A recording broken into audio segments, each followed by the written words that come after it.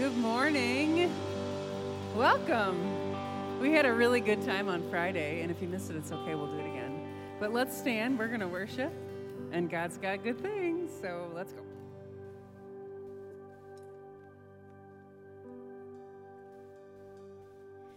There's a sling in my voice and a stone in my praise, pushing back when the darkest weapons form. There's a power on my lips, even death can't defy, when the name of our God is lifted high. 'Cause there is resurrection power when we sing the name of Jesus. Resurrection power when we raise a mighty sound. So come on, let our praise get loud. Make that empty grave resound. 'Cause there is resurrection power in His name. There are days I have seen filled with heartache and loss that have buried my heart beneath their weight. But every time His praise breaks out, dead things rise up from the ground. I won't leave my song inside that empty grave.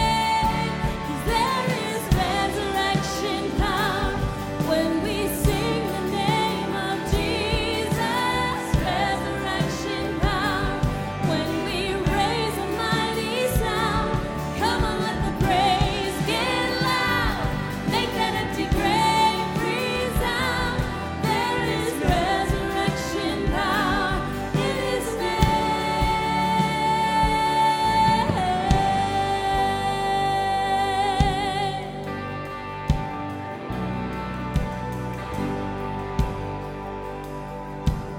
All right, let's sing this into being. So dead man, come out of that grave. Come out of that grave when we sing. Captives, let go of those chains. Let go of those chains when we praise. Dead man, come out of that grave. Come out of that grave when we sing. Captives, let go of those chains. Let go of those chains when we praise. Dead man, come out of that grave. Come out of that grave when we sing. Captives, let go of those chains. Let go of those chains when we praise. Dead man, come out of that grave. Come out of that grave when we sing.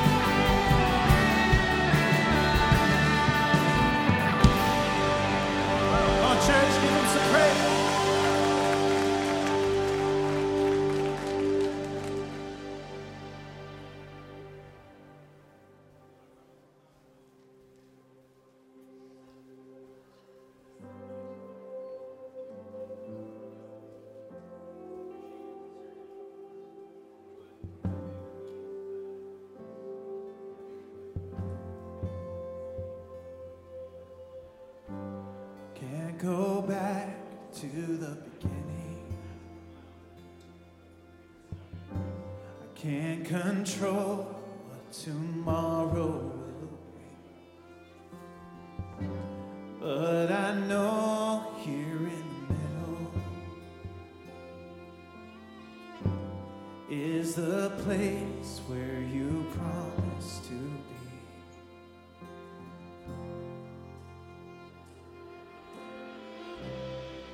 I'm not enough unless you come.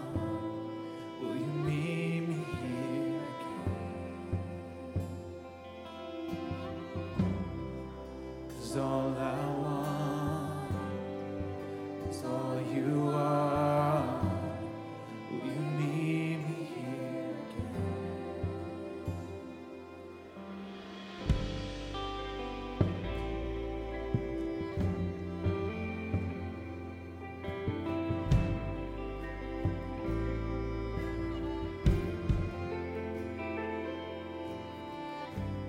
As I walk now through the valley, let your love shine above every fear.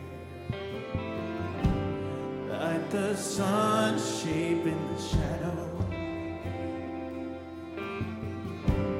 in my weakness your glory appears.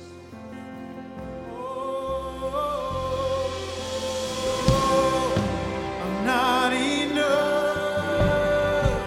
unless you come.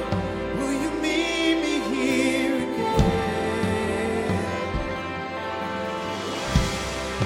'Cause all I want is all you are. Will you meet me here again? Come on, church, cry out to him. I'm not enough unless you come. Will you meet me here again? Oh, 'cause all I want is all you are. Will you meet me here again?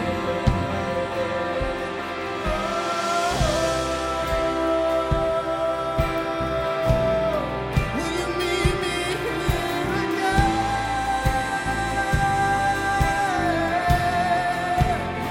Holy Spirit, come and overflow.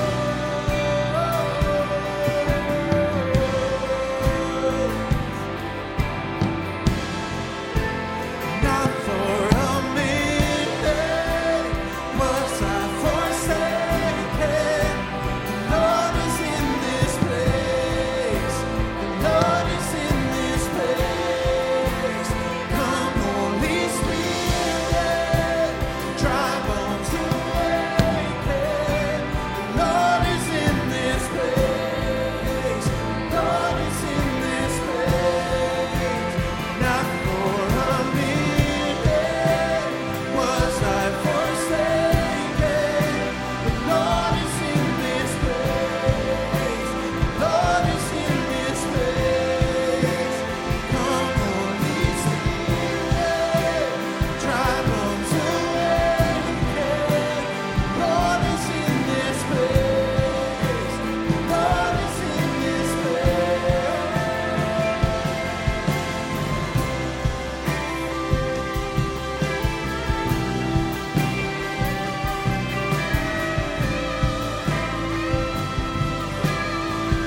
You are here in this place again.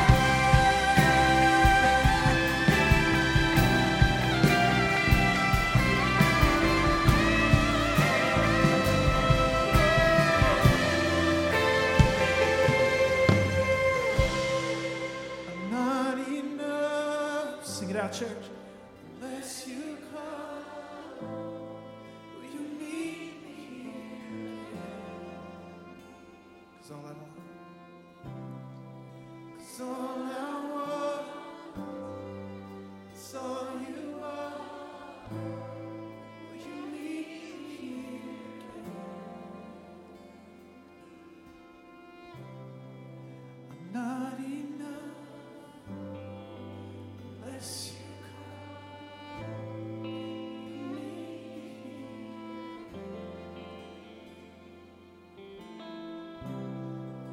It's all I want.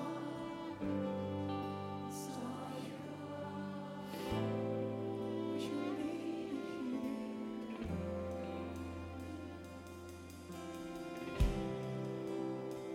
here. Church, what I love about our God is that He is not just some statue or something that's without life that we worship, but He is living, He is active, and He's active in each of our own lives. Like He is actively working within each of us through the power of His Holy Spirit. And all that needs to happen within us for God to be able to do that is just for us to get ourselves into a place of desperation and openness, of surrender, of complete openness to His Holy Spirit. And I know, it's scary for me, for a lot of us, this is a scary thing to surrender oneself completely. But I just want to challenge you today that when you take a step like that, when you sing a song like this, a dangerous song that just says, I'm not enough, Lord, unless you come and meet me here. Say those words and watch what the Spirit of God will do in your life. You know, and Heather said it earlier, but we did come out of just an incredible time of worship Friday night, and it really just centered around how when we take time, even in the busyness of our lives, to slow ourselves down and sing something like this, God is able to do things that go beyond our wildest dreams. And so I don't know how you've come into this place today, but I would love, we're going to sing this chorus one more time. And I would love to challenge you to just sing these words out with everything you've got. And make this your prayer today.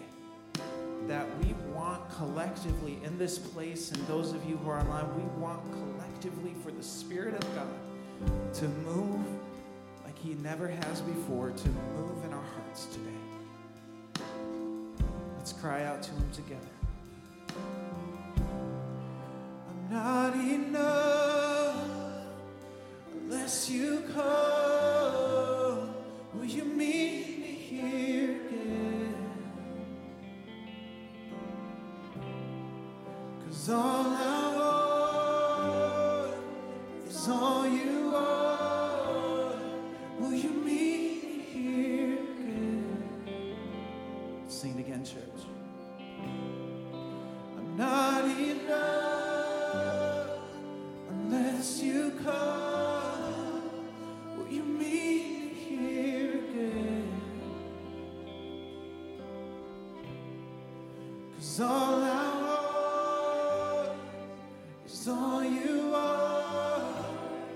Will you meet me here again? Spirit of God, we come before you, Lord, right now in prayer. God, with open hearts, we just invite your Holy Spirit to do what He wants to in this place. And God, with every bit of ourselves, God, we just want to worship you and praise you fully because you deserve our highest praise. So God, with many, many hallelujahs, we cry out just our thankfulness, Lord, for all that you do. In the mighty name of Jesus, amen.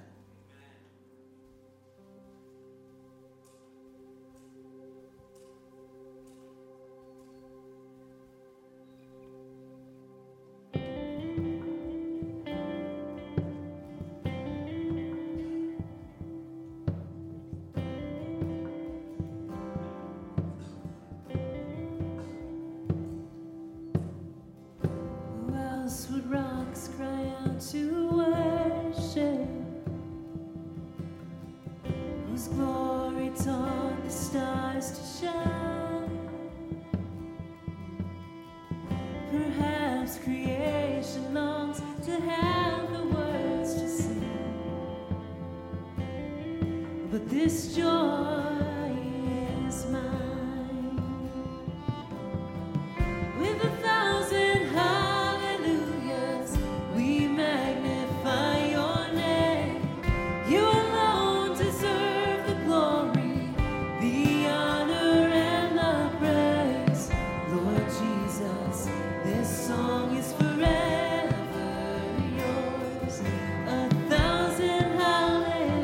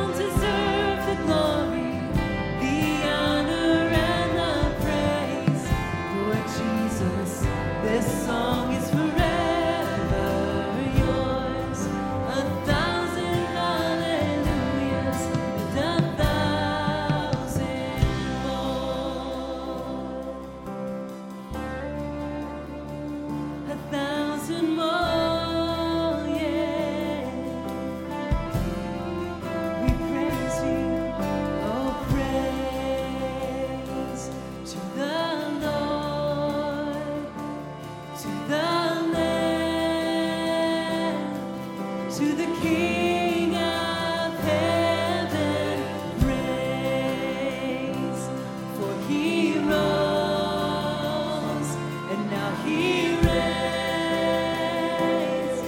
We will sing forever, praise to the Lord, to our Lamb, to the King of heaven, praise, for he rose, and now he reigns. We will sing forever, with 1,000 hallelujahs. We magnify your name. You alone deserve the glory, the honor, and the praise. Lord Jesus, this song is forever yours. 1,000 hallelujahs and 1,000 more. Oh yeah. Oh, we praise you, Jesus. Oh, sing praise. Oh, praise to the Lord, to our Lamb, to our King forever. Praise, for he rose, now he reigns. We will sing forever, with 1,000 hallelujahs. Sing, we magnify your name. You alone deserve the glory, the honor, and the praise.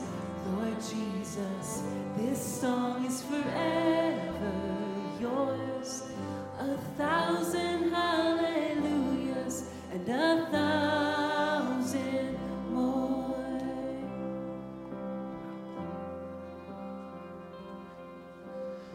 We worship a good God, church, amen? Come on, it's 11 a.m. service. You had an extra hour of sleep. We worship a good God, amen? Amen. Now, I know some of us are coming in here this morning, and it may be easy for us to proclaim that with our lips, to feel that in our hearts because things are going well. We have been blessed. We are enjoying what is going on in our lives and our families, but there are others that may be coming in here where those words on their lips may feel empty. We may be coming in here dealing with hardship either in our own lives or we're watching people we know and we love and we care about struggle. And sometimes it's not as easy for us to give the praise when things are falling apart around us. This is why I love this opportunity that we have as we close in worship to come and gather together in prayer, to recognize that we serve and we worship a God who walks with us no matter what we are going through the praises, through the hallelujahs, and through the low and the dark moments. So in a moment, I'm going to ask if you are coming in here this morning and something is weighing on your heart, something is heavy either on your behalf or on behalf of someone else. I'm going to invite you to take a step of boldness and just to take a seat and to say that I want to ask my brothers and sisters around me in Christ here to be able to lay hands on and pray over me this morning. And if you are sitting around and you see someone who is sitting down, I would invite you then to take a step of boldness, if they're comfortable, to go and to place hands on them and to pray over them. And even if you're not close enough or you see someone, I would even encourage you just to extend a hand towards those that are sitting around as we go to God in prayer. Let's pray this morning. Heavenly Father, we are grateful and thankful to be gathered together as a family, as the body of you, Lord, this morning in this place. We thank you for the reminders, Lord, of what it means to offer you praise, to offer you worship, even when it seems like everything around us is crumbling. Lord, I know how struck I have been by going through and rereading the story of you, and as you traveled back to witness the death of Lazarus and to raise him up from that. But before that moment, there was a moment, Lord, where you sat and where you wept, where you experienced grief, where you experienced sadness, where you experienced mourning. And that to me shows us, Lord, that even amidst our hurting, amidst our brokenness and our suffering, you understand, you know, Lord, and you still love us. And for those of us that are celebrating great joys, that are celebrating praises, Lord, may you again be given all the glory for that. And we thank you for the ways that you are moving. Lord, we are so grateful to be a part of such a great community here in Spring Lake and the surrounding areas, where we have so many great churches, Lord, that are just seeking to faithfully serve you as they faithfully serve the community. So this morning we want to lift up Ferrysburg Community Church. We thank you for the work that they are doing. We thank you for the people that have been impacted by having encounters with you and your Spirit there. We pray over Pastor Nate as he is giving the message this morning. We pray that the words that come from his lips, Lord, would not be from his own thoughts, from his own wisdom, but would solely be from you, and everybody there is able to have a real and true encounter with you. Lord, beyond our community, we are so grateful to partner with so many people around the world who have taken up a calling to serve you and to serve people outside of their context, of their community, where they may have grown up, where they may be comfortable with. And so this morning, we are grateful to partner alongside and to lift up Ben and Deanna Vierink as they are serving in Santiago de Cali, working with Youth with a Mission. We lift up Ben as he is continuing his seminary education. We thank you for the opportunity that he has to continue to grow and to learn as a pastor and a leader. But we also know that with family and with work and so many other things, that sometimes classes and lectures and homework can pile up and can feel draining. We pray that you will give him energy and strength and renewal, and that you will continually pour into him through this experience as he seeks to continue the education. Lord, we pray for Deanna, and we pray for her pregnancy. Lord, what a gift, what a blessing, what a joy the opportunity is to bring new life into this world. So we pray for safety and health for her and for the newborn as it is growing, and we pray that her family is able to walk alongside her to take care of her as they get ready to welcome the new little one into the world. We pray over their daughter Abigail and her homeschooling. Lord, we pray for wisdom and discernment from the parents as they are helping to coach and guide and to teach her. And for Abigail, we just pray that she is able to learn well, that you allow her to grow and continue furthering her education so that she can go and be somebody who changes the world for you. May she continue to grow and develop friendships with people her age and around, so that she has a community that is pouring into her as she continues on this journey in life. And Lord, we are just thankful that we have this moment to be together and to worship you. Let us not take it for granted that there are brothers and sisters in Christ all around the world who don't have this opportunity, who even the very thought of an idea like this is completely, almost impossible for them. But we are here, we are in your presence, and we are grateful, Lord. So I pray through our time of worship, through our time of prayer, through the message that you have given to Pete that he will deliver, that we would all just have a tangible moment to experience you and your presence. Not only for today, not only for tomorrow, not only for this week, but for the rest of this month, for the rest of this year, Lord, and for the rest of our lives. We love you, we thank you, and we ask and pray all of these things in your name. Amen. You may be seated. Well, welcome this morning to those of you that are regulars here. Thank you for being back. Thank you for continuing to be a part of our All Shores family. We are excited to have you with us. For those of you that are joining online, thank you for tuning in. We hope this service will continue to be a blessing to you. If you are new here, welcome. We are glad that you have chosen to join us this morning. I hope that you were greeted warmly, and I hope that this has been a time where you have really felt God's presence on your lives. How many of us in this room are grateful for having that extra hour this morning to sleep in? I know. Hopefully you didn't follow in the same steps of your high school pastor. I did not take advantage of that. The Alabama LSU game was way too good, so I stayed up a little bit later than I should have. But I'm grateful to be here and connecting with you this morning. And if you are new, and you are looking for an opportunity to connect, on the back of the seats in front of you, we have these little QR codes on the back.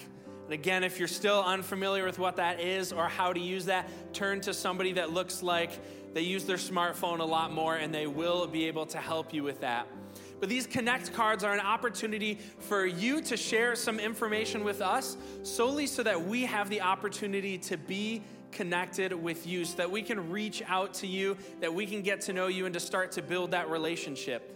And maybe you're coming in here this morning, whether you've been here or you're new, and you're saying, I have a heart, I have a passion to serve. I would also invite you, fill out that Connect card. Let us know what you're thinking, what's going on in your heart, what we can be praying for you, or if there are areas where you would love to get involved, and we would love to just reach out to make that connection with you. As far as announcements go, there's only one main thing. You guys have heard us talking about it many times if you've been here before, and that is about the journey. We are restarting the journey today. It is happening right now during the 11 a.m. service. And if that's something that you would be interested in being a part of, I would encourage you to check that out. Now, the journey is not a membership class. It is not only for if you've only been coming to All Shores for a few weeks. It is for anyone here that is looking to get connected with others, that is looking to learn more about the mission and the vision that we have here at All Shores, or maybe you're looking just to get to know more about yourself. What are your gifts? What are your passions? Where do you feel God might be calling you to take a next step in your faith, to take a next step in your involvement here at All Shores? Maybe there's a place where He's calling you to serve and you're not quite sure how to explore that. The journey is available for you, and we would love to have you walk with us through that process with step one starting today. I know I've had an opportunity to start going through the journey, and just the things that I've learned as I'm still relatively new around here, and as I'm growing and learning and finding out areas where God may be calling and equipping me outside of my staff role has been so beautiful. So I hope that you guys will consider joining us for the journey, whether you've been here for 30 minutes or whether you've been here for 30 years. We'd love to see you there. The last part of our morning worship is the giving of our tithes and offerings. We're so grateful to be a part of our church body that is willing to support us, that is willing to show that they trust with how we are stewarding our resources to support our community and to support the world around us as we have our commitment to global missions. And so there are ways that you can give, as you see on the screen online, or if you're a bit more comfortable with doing so in person, there's some boxes in the back of the room where you are able to give as well. Let me encourage you, if you are a regular part of our family, know that your giving is going towards the mission and the vision that God has given us here at All Shores, that we may support this community, that we may support our global visions, and that we may be faithful stewards with what God has given us. So we would encourage you to be a regular part of that. If you are a guest here, however, there is no obligation for you to give. We hope that this service, this time being with us this morning, is gift enough for you. But if you feel God laying that on your heart this morning, know that we would love to start and have a conversation with you about that. We're excited to be here this morning. We're thankful for the message that Pete has for us this morning. And now I would ask that you turn your attentions towards the screen as we get ready to hear from Pete.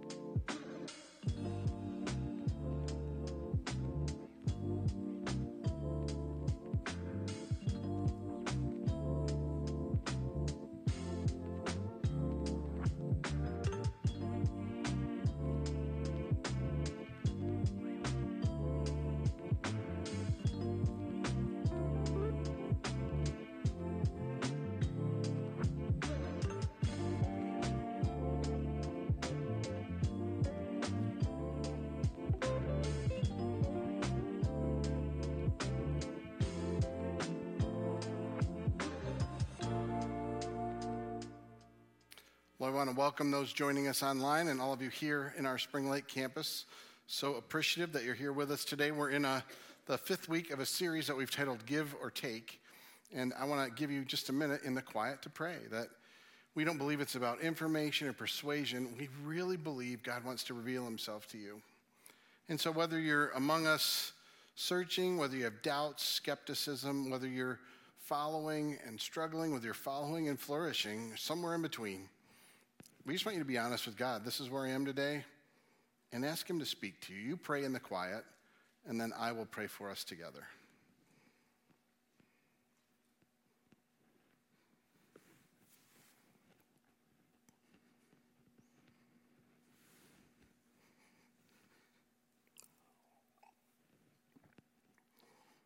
Lord, I thank you on behalf of all of us that you run after us, that you reveal yourself to us.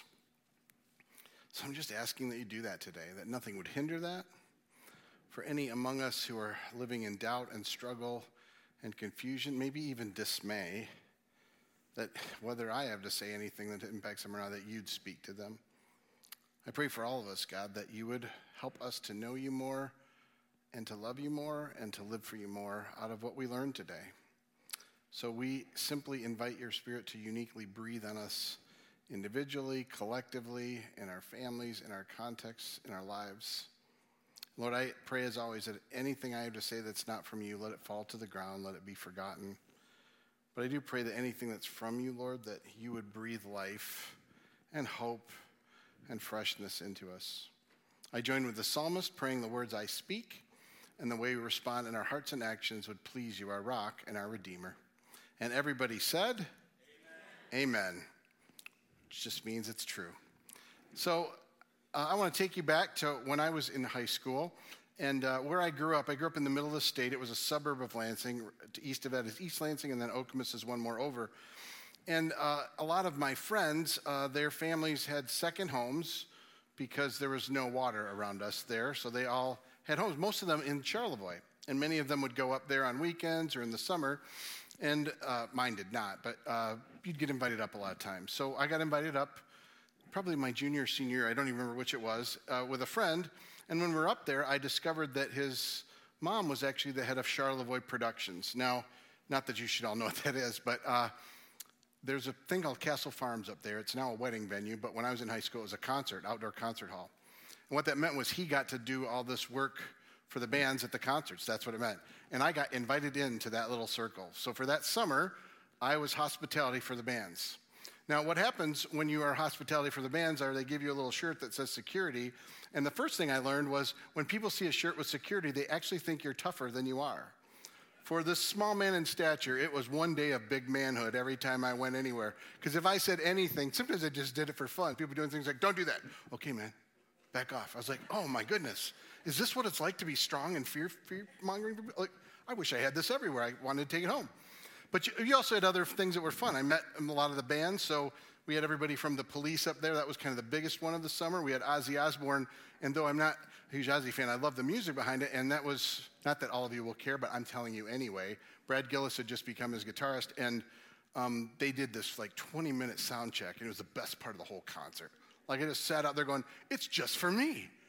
John Cougar Mellencamp was up there that summer, and he had his own band, had a separate little studio they used in one of our little rooms. So I listened to them jam. I mean, they were really fun things. Hart was up there, and Aldo Nova was up there. One of my favorite moments was his manager thinking Aldo Nova was a big deal, and he's like, hey, why doesn't Aldo get a bigger dressing room? And I heard a production manager say, because he's not as big as Blue Oyster Cult.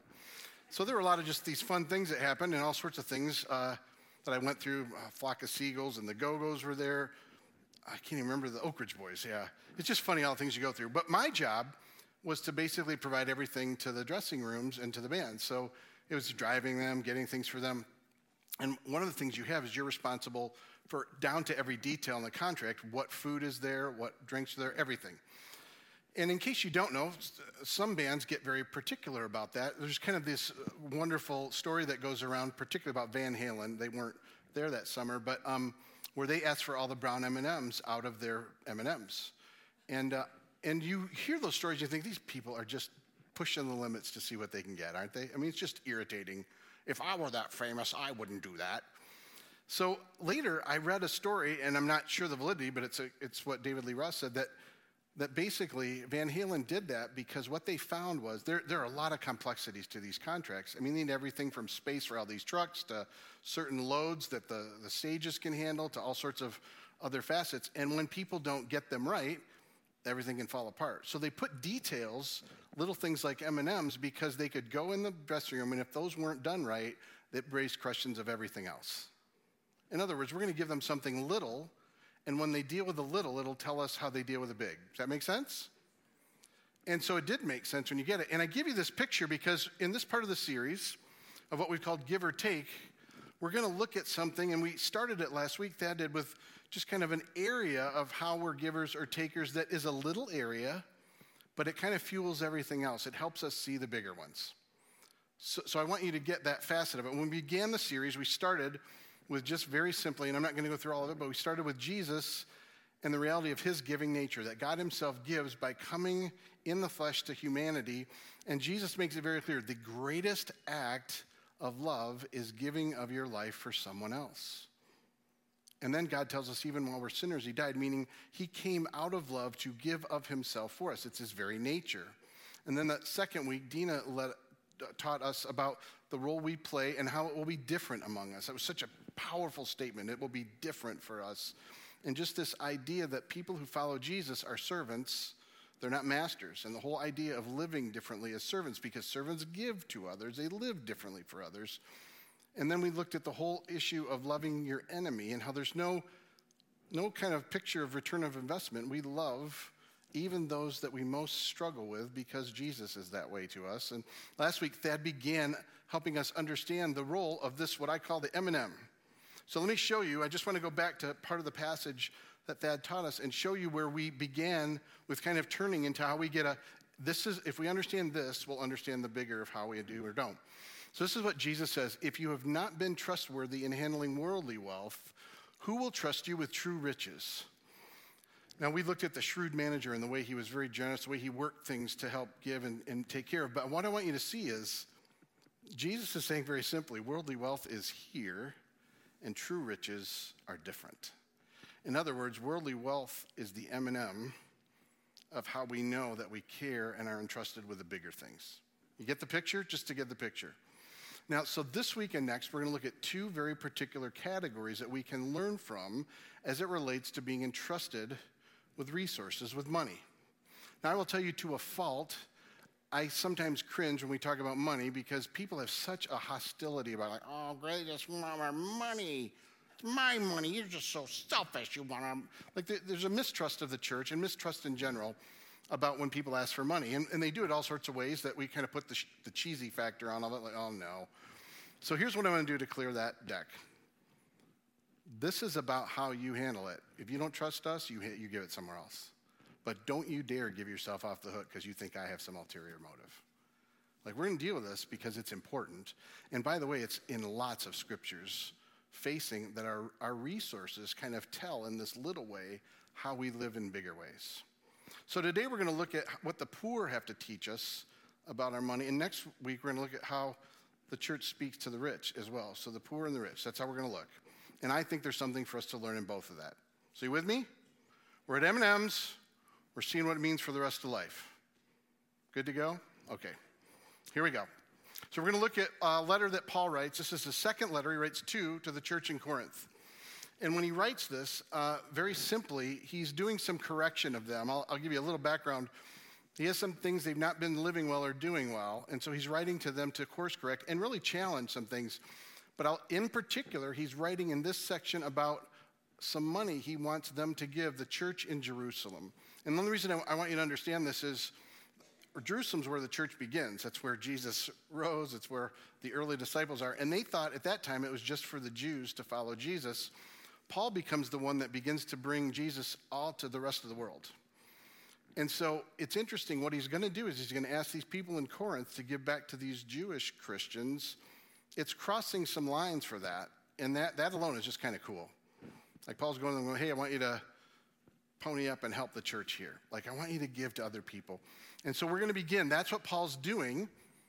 And I want you to kind of see where he goes in this and what it says to us what we learn from the poor about resources and about money. He begins. Now, brothers and sisters, we want you to know about the grace that God has given the Macedonian churches. So many of us think, well, we got to point to all these things we need to do. All he's doing is I want you to look at this group of people. This is my example for you of how the church can be and what we can be. Now, I don't need to give you a lot of background on the churches in Macedonia, but there's some kind of interesting parts for me that have been really profound. So when Paul is first kind of expanding from city to city and helping people discover Jesus, and churches are growing up. The church is growing up in different cities, all through Asia Minor, which is Turkey. He's going to different places for different reasons. It's not like he sat down and said, here's the map, here's the strategy, but there's some of that. So one of the things is he'll make a strategic plan. Sometimes it's out of a relationship they go to another city. There's times where God leads them and times where he doesn't. So at the time of him talking about this, that would lead him to even know the Macedonian churches, he's making his way up Turkey, basically.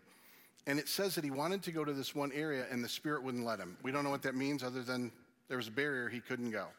So I just think it's funny, like there's sometimes where it says mystical thing, you can't do that. There's times where he breaks relationship and out of a negative thing, they go and expand the church. There's times where he has a friend that's in this city, so they go there. So basically, then they start turning another way, and they head all the way over to the coast, where what is now in Turkey. It's called Troas. And they're going to go down the coast because they don't know where else to go. And it says, in a night, Paul had a vision of a man crying out, begging him, we need your help in Macedonia. And that's the impetus for why they get on a boat and now go to another direction. Now, I just find that crazy because imagine, hey, nobody in the world knows Jesus, so where should we go? I don't know. Let's go north for a bit. Oh, maybe this would be strategic. Let's go there. Oh, no, sure, let's do that. And then they go somewhere else, and he literally has a vision at night saying, go help us. We need you. Now, that gives us a background because the church in Macedonia is going through some really hard things. I just don't want you to miss this. Paul is with this. In fact, Philippi is one of the churches in this area, and you have a letter that Paul wrote to that church.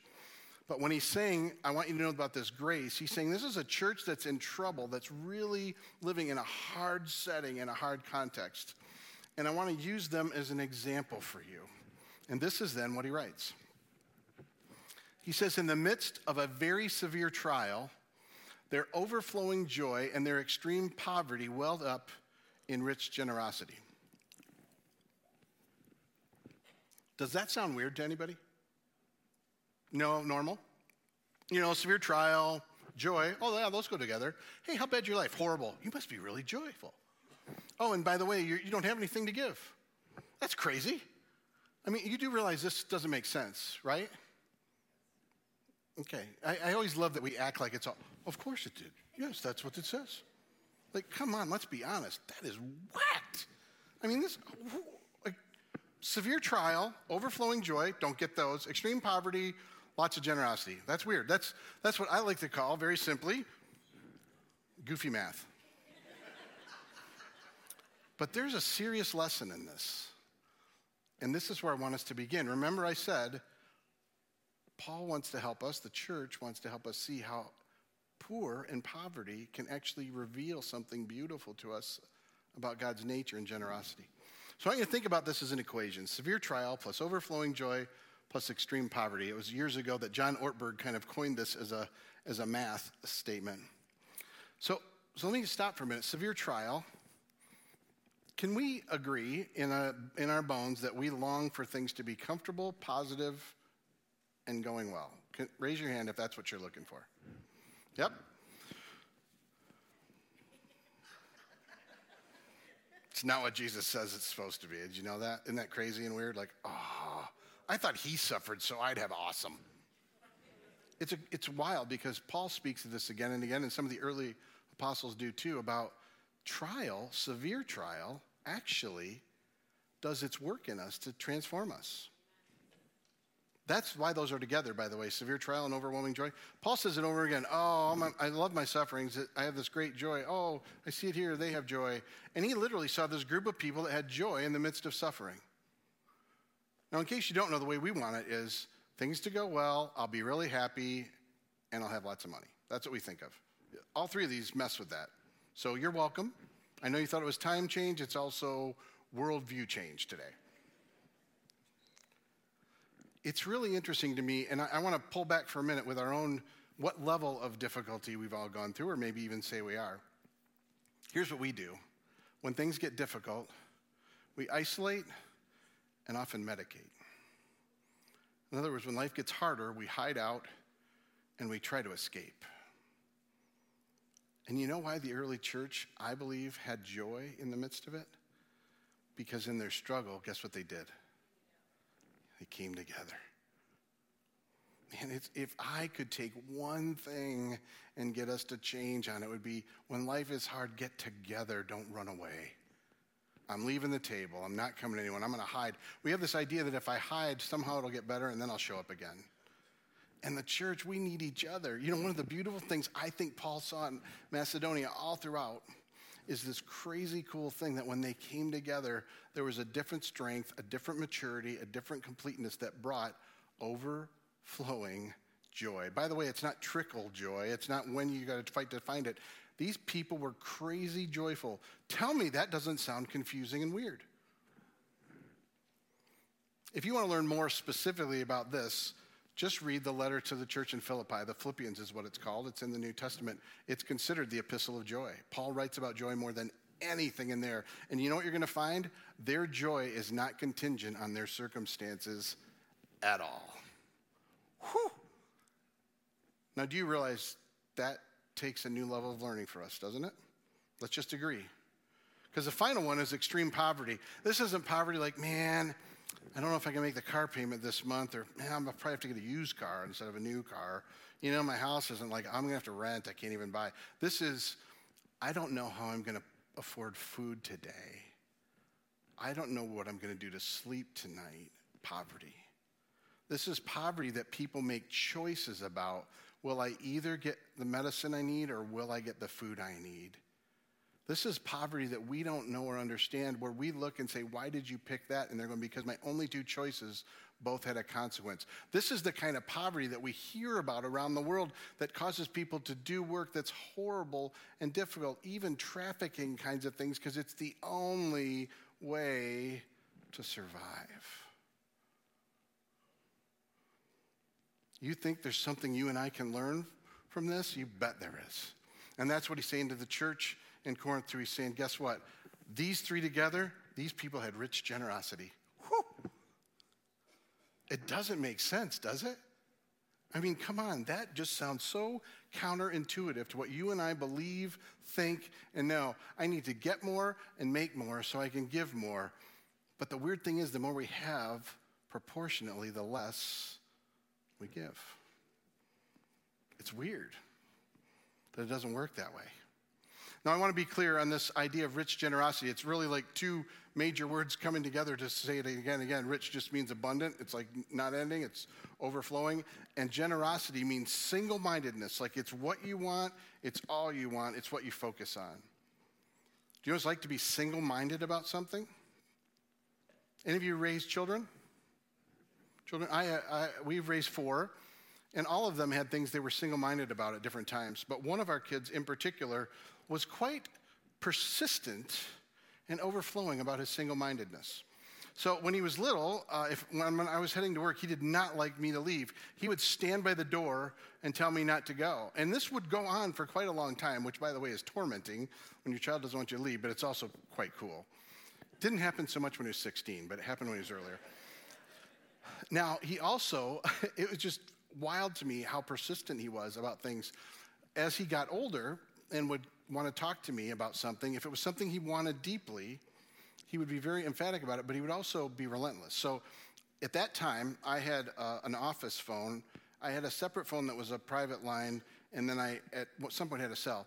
So if he called me, he would try my office, then my private line, then my cell, then my office, then my private line, then my cell, then my office, then I'm serious. This would go on until I answered. It didn't matter what was going on in my office. I was going to listen to rings, cyclically. You know why? Because he was single-minded. And what I loved, whenever I picked up, it was something he needed. It was like, Dad, you have no idea. I've been thinking about this all day. If only on your way home, could you? Dad, can you? Like it was one thing and one thing only. But that's the way he's describing this. These people were one-way minded in generosity. In the midst of all they'd been through, it actually lent them to get this way. Isn't that amazing? I want you to hear how he goes on really simply to describe them. I testify, this is what he says, I testify that they gave as much as they were able, and even beyond their ability, entirely on their own. They urgently pleaded with us for the privilege of sharing this in the service to the Lord's people. I mean, I don't want you to miss, I want you to see just all the statements it makes about them, because they are so cool. I testify they gave as much as they were able. Challenge anybody already? I mean, they gave as much as they were able.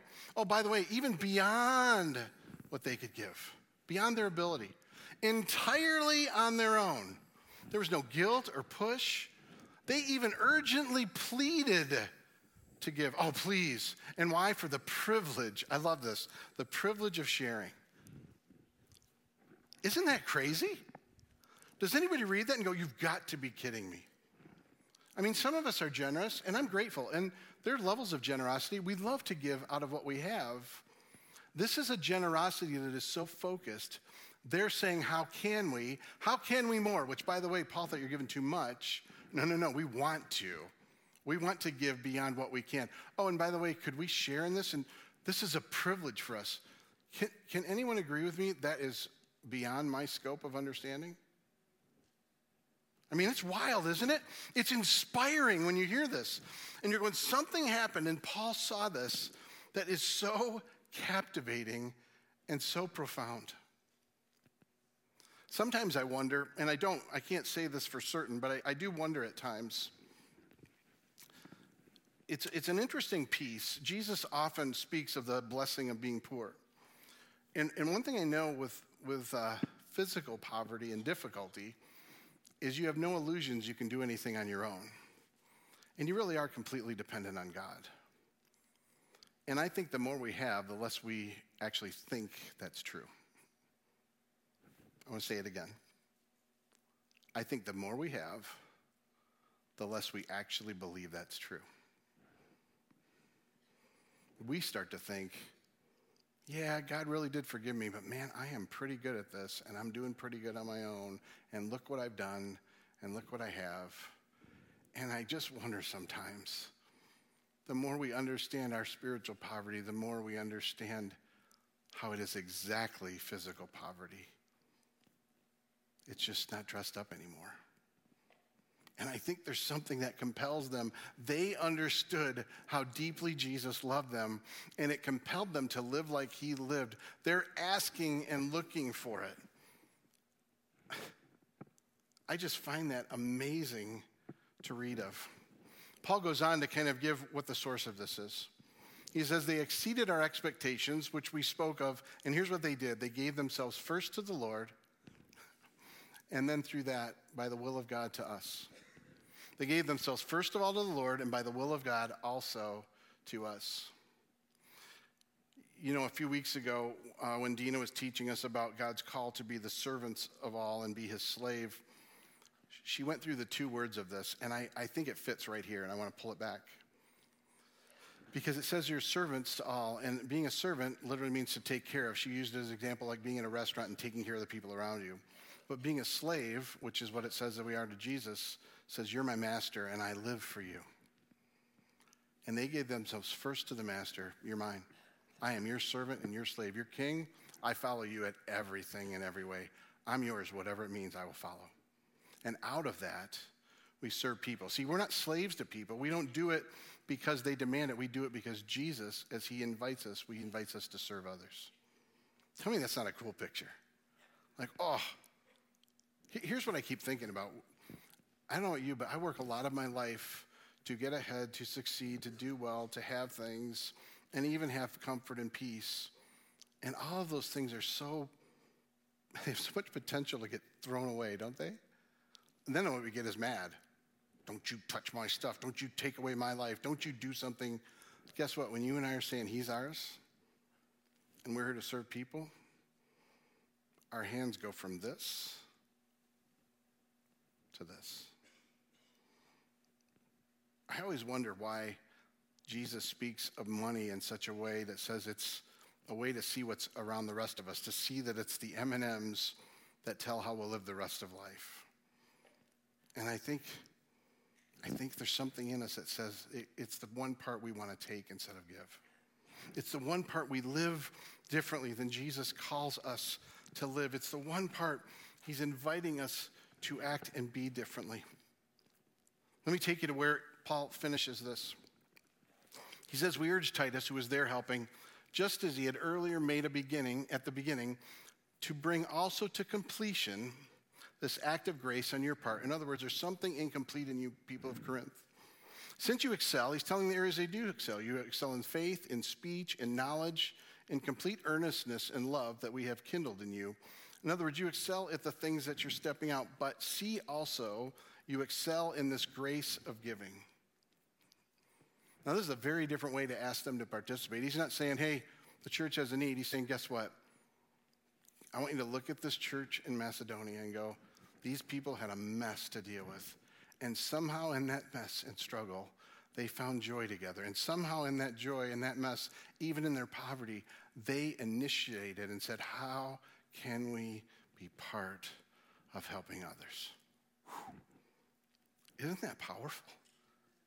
I mean, I love the picture. I'm inspired by the picture. And sometimes I'm embarrassed of how far I am from it, because I know God has more for us than we're living in. You know, I'm going to give us time in a few minutes here to kind of respond in prayer, where we'll just ask, is there anything holding you back? Holding you back from really being committed to him? Holding you back from moving towards this idea of generosity? I'm not asking you to manufacture it or give begrudgingly or any of that. One of the things I love about Paul, later in this text, he'll say, listen, you give what God shows you in your heart. You don't give out of any kind of obligation. You seek him. And I'm not asking for anything for us in particular right now. I'm asking this more from the attitude you have in your lives.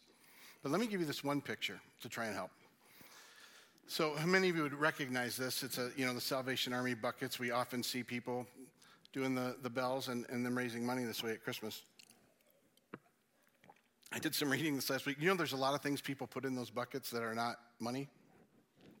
Yeah, I mean, some things are weird, like gum and, somebody one of the places said they found a big ball of lint from a pocket. Like I don't know why they did that. That's, funny things. Somebody gave coupons. Sometimes people put lottery tickets in there, hopefully not ones that have passed already. At least they're giving some hope to it.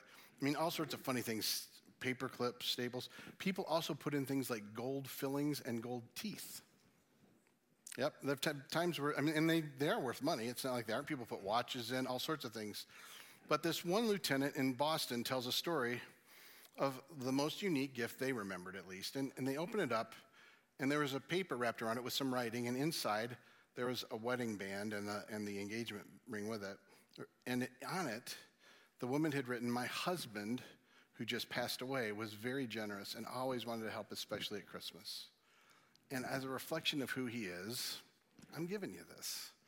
And as it turned out, it actually expanded in this particular one. The street value was about $1,800, and I don't know why, but when they sold it, it went for $22,000, all used to help dramatically. But she also attached a statement that her husband really lived in his life and cared about. And that's what grabbed me the most. And this is what he said. To find out what a man is worth, take away his money and his possessions. And I found myself all week pondering that, because I think oftentimes we somehow put our worth and our value by our assets, our pocketbooks, our houses, our cars. Fill in the blank of what it is. We somehow see ourselves as more or less worthy depending on or in comparison to.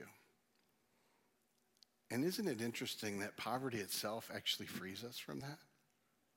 Like, I love what this really means. It's this, that money and possessions do not measure our worth. Did you know that God cherishes you, and it has nothing to do with what you've accomplished financially or what you've accomplished in those things to move ahead?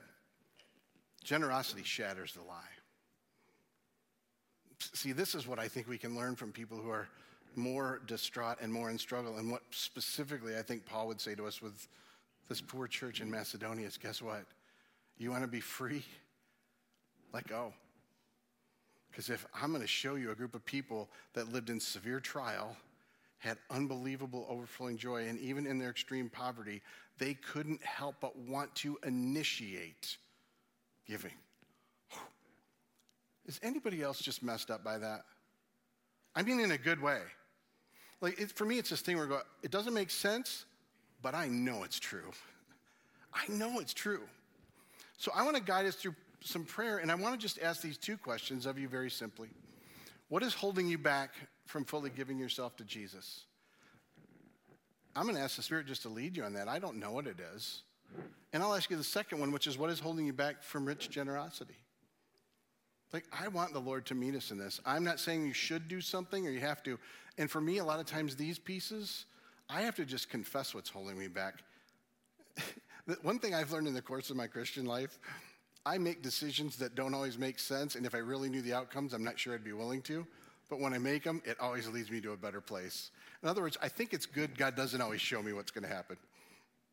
But I never go, man, I wish I'd have known that, I wouldn't have done it. But I think I go, if I'd have known it, I'm not sure I would have had the courage to do it. Man, I wonder what we need to learn from the poor today to be people that are generous. Because I don't know about you, but I want to have an attitude that says, I want to, not I have to. So I'm going to ask you to close your eyes, and I'm just going to lead us, kind of invite the Holy Spirit to speak to you. And when I do that, I'll say to you, it's for some people, it's thoughts they'll get. Sometimes it's an emotion. You can feel peace or feel just a sense of direction.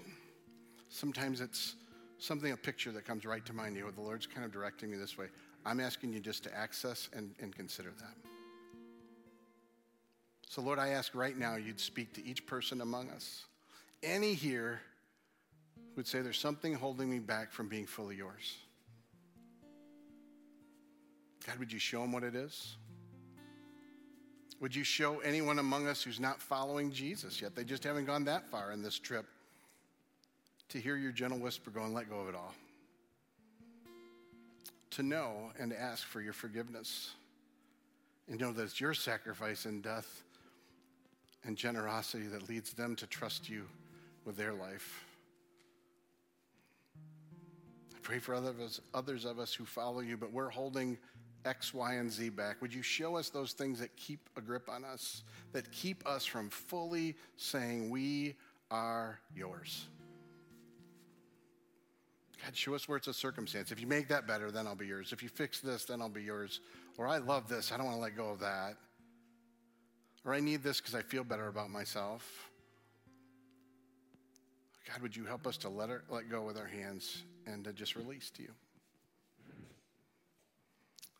And then, Lord, I pray the same way as I think of generosity, rich generosity. Would you show us what it might be that keeps us either being takers or even people that just want to match? I'll give as long as I get, or I'll give out of my abundance so it doesn't cost me anything. I don't know what you're saying, Lord, but would you lead each one in that avenue? Just some step forward in that. And finally, God, I pray for those in any kind of trial right now. Would you help them not to isolate, not to escape and medicate, but to actually come together and be vulnerable and look for support and help us to be people that love each other in the midst of the mess. Holy Spirit, we cannot cultivate generosity, but we're asking you to in our lives. And I pray this in the name and power of Jesus. Amen. I want to invite you to stand. We try to give a little space when we're done with the teaching to worship and to have communion. And we believe it's a space we're kind of increasing the environment for the Spirit to lead however he wants to. So as we sing, I would ask you to become an audience of the very words you sing. Because these are words of our becoming enamored with Jesus. Hey, if you don't feel them, ask God to help you cultivate them. Be honest, you don't. But let God meet you in it. And then we'll celebrate communion and finish with the conclusion of the song.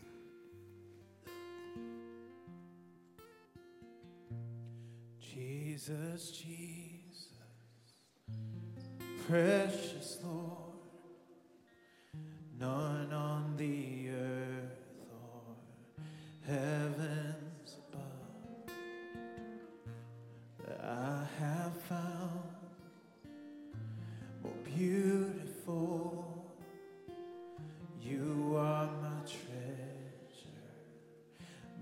great reward.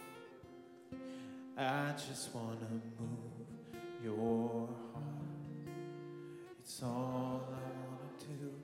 I just want to stand in awe and pour my love on you, no matter how much the cost. I freely give it all to you.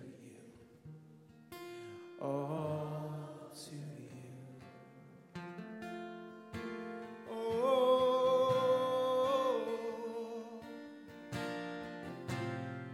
we give it all to you, Lord.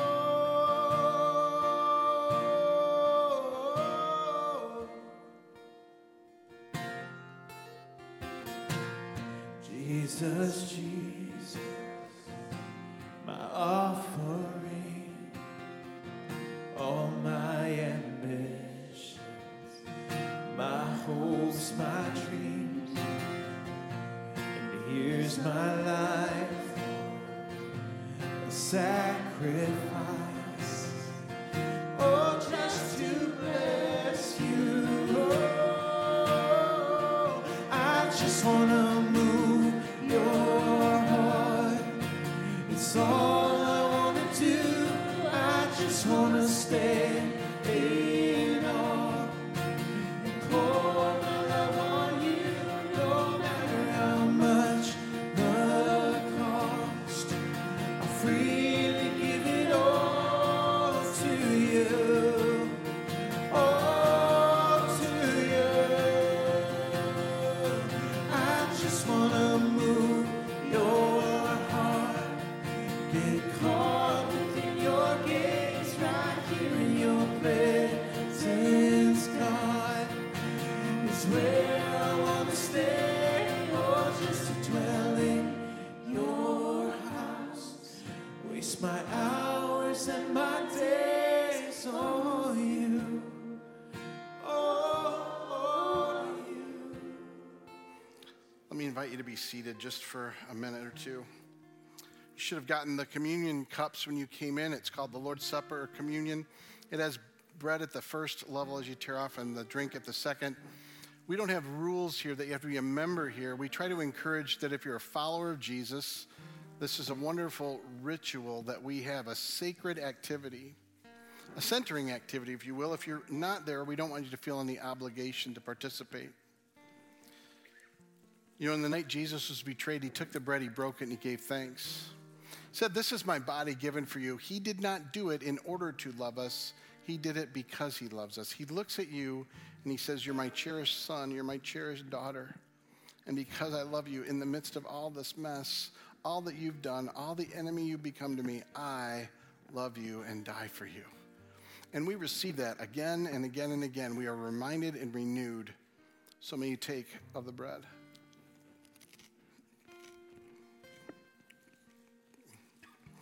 One of the beauties that Paul talks about, and he does this actually with the church in Corinth, he says that we're one loaf. He looks at the bread and he goes, when you have communion, you're reminded we're all part of the same family. By the way, severe trial, get together. Don't hide.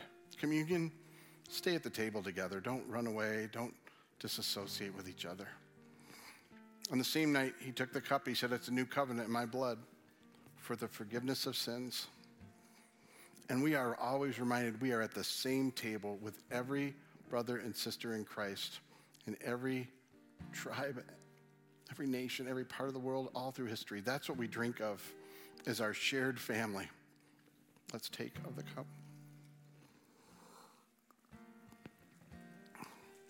And I am asking the Lord to meet us in this. It wouldn't be just a routine. I don't know whether you'll think about it, whether you'll experience anything, even feel anything, but I know it's true. And so I'm going to ask you to stand. We're going to sing this bridge and close our time together, and it's going to invite you to offer things up to God. And I'll say it this way. You're going to sing things I think that'd be hard to do. They're hard for me to do. So let's just set aside our smartness. Let's go, you know what, God, I'm offering this whether I even know I can do it or not. I'm singing this in faith, trusting you will help me to live this way. Let's respond together.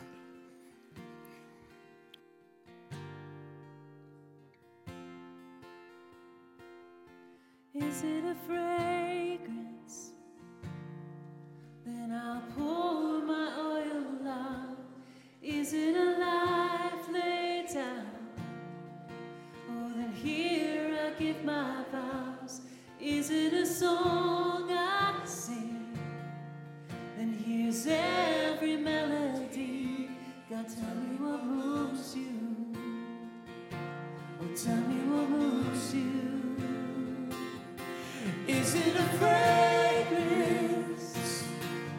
Then I'll pour my oil out. Is it a life laid down? Then here I give my vows. Is it a song I sing? And here's every melody. Oh, tell me what moves you. Oh, tell me what moves you. I just wanna move your heart. It's all I wanna do. I just wanna stay in awe. Gotta pour my love on you, no matter how much the cost. I'll freely give it all to you. All to you. I just wanna move your heart. Get caught within your gaze, right here in your presence, God. Oh, it's where I wanna stay. Oh, just to dwell in your house. Waste my hours and my days on you. On you. Is it a fragrance? Then I'll pour my oil out. Is it a life laid down? Oh, then here I give my vows. Is it a song I sing? Then here's every melody. God, tell me what moves you.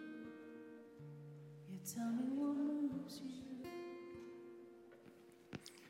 I want to give you a blessing in just a moment, but in case you don't know, those three different things we sang, as a fragrance, I pour my oil out. There's a story that's told in all four of the accounts of a woman who takes an oil that's very, very expensive, that was obviously a very precious thing to her family, and pours it out on Jesus. Like she's basically saying, man, all I have, those are M&Ms. I want to give you everything. I give you all the little stuff so you can have the big stuff. When we hear things like, oh, my vow is to be yours, as we're saying, we're yours. We're yours. You're king and we're your followers. And a melody, by the way, is a picture that God made us in our worship to overflow through our song. Like it's how we're made, just like trees blow in the wind, that's them praising, that the seas roar and we sing. Saying, God, I'm yours. I will sing and live for you. That's what we're saying when we say things like that. And man, I want to live that way, and I want us to live that way. Let me have you place your hands out and just give you a blessing. May the God and Father of our Lord Jesus Christ continually fill you with his Spirit. Oh, may he increasingly reveal his love for you. May he increasingly help you to let go of what you're holding on to and trust him in new ways. And may it lead you to joy for his glory. In the name of the Father, the Son, and the Holy Spirit, amen.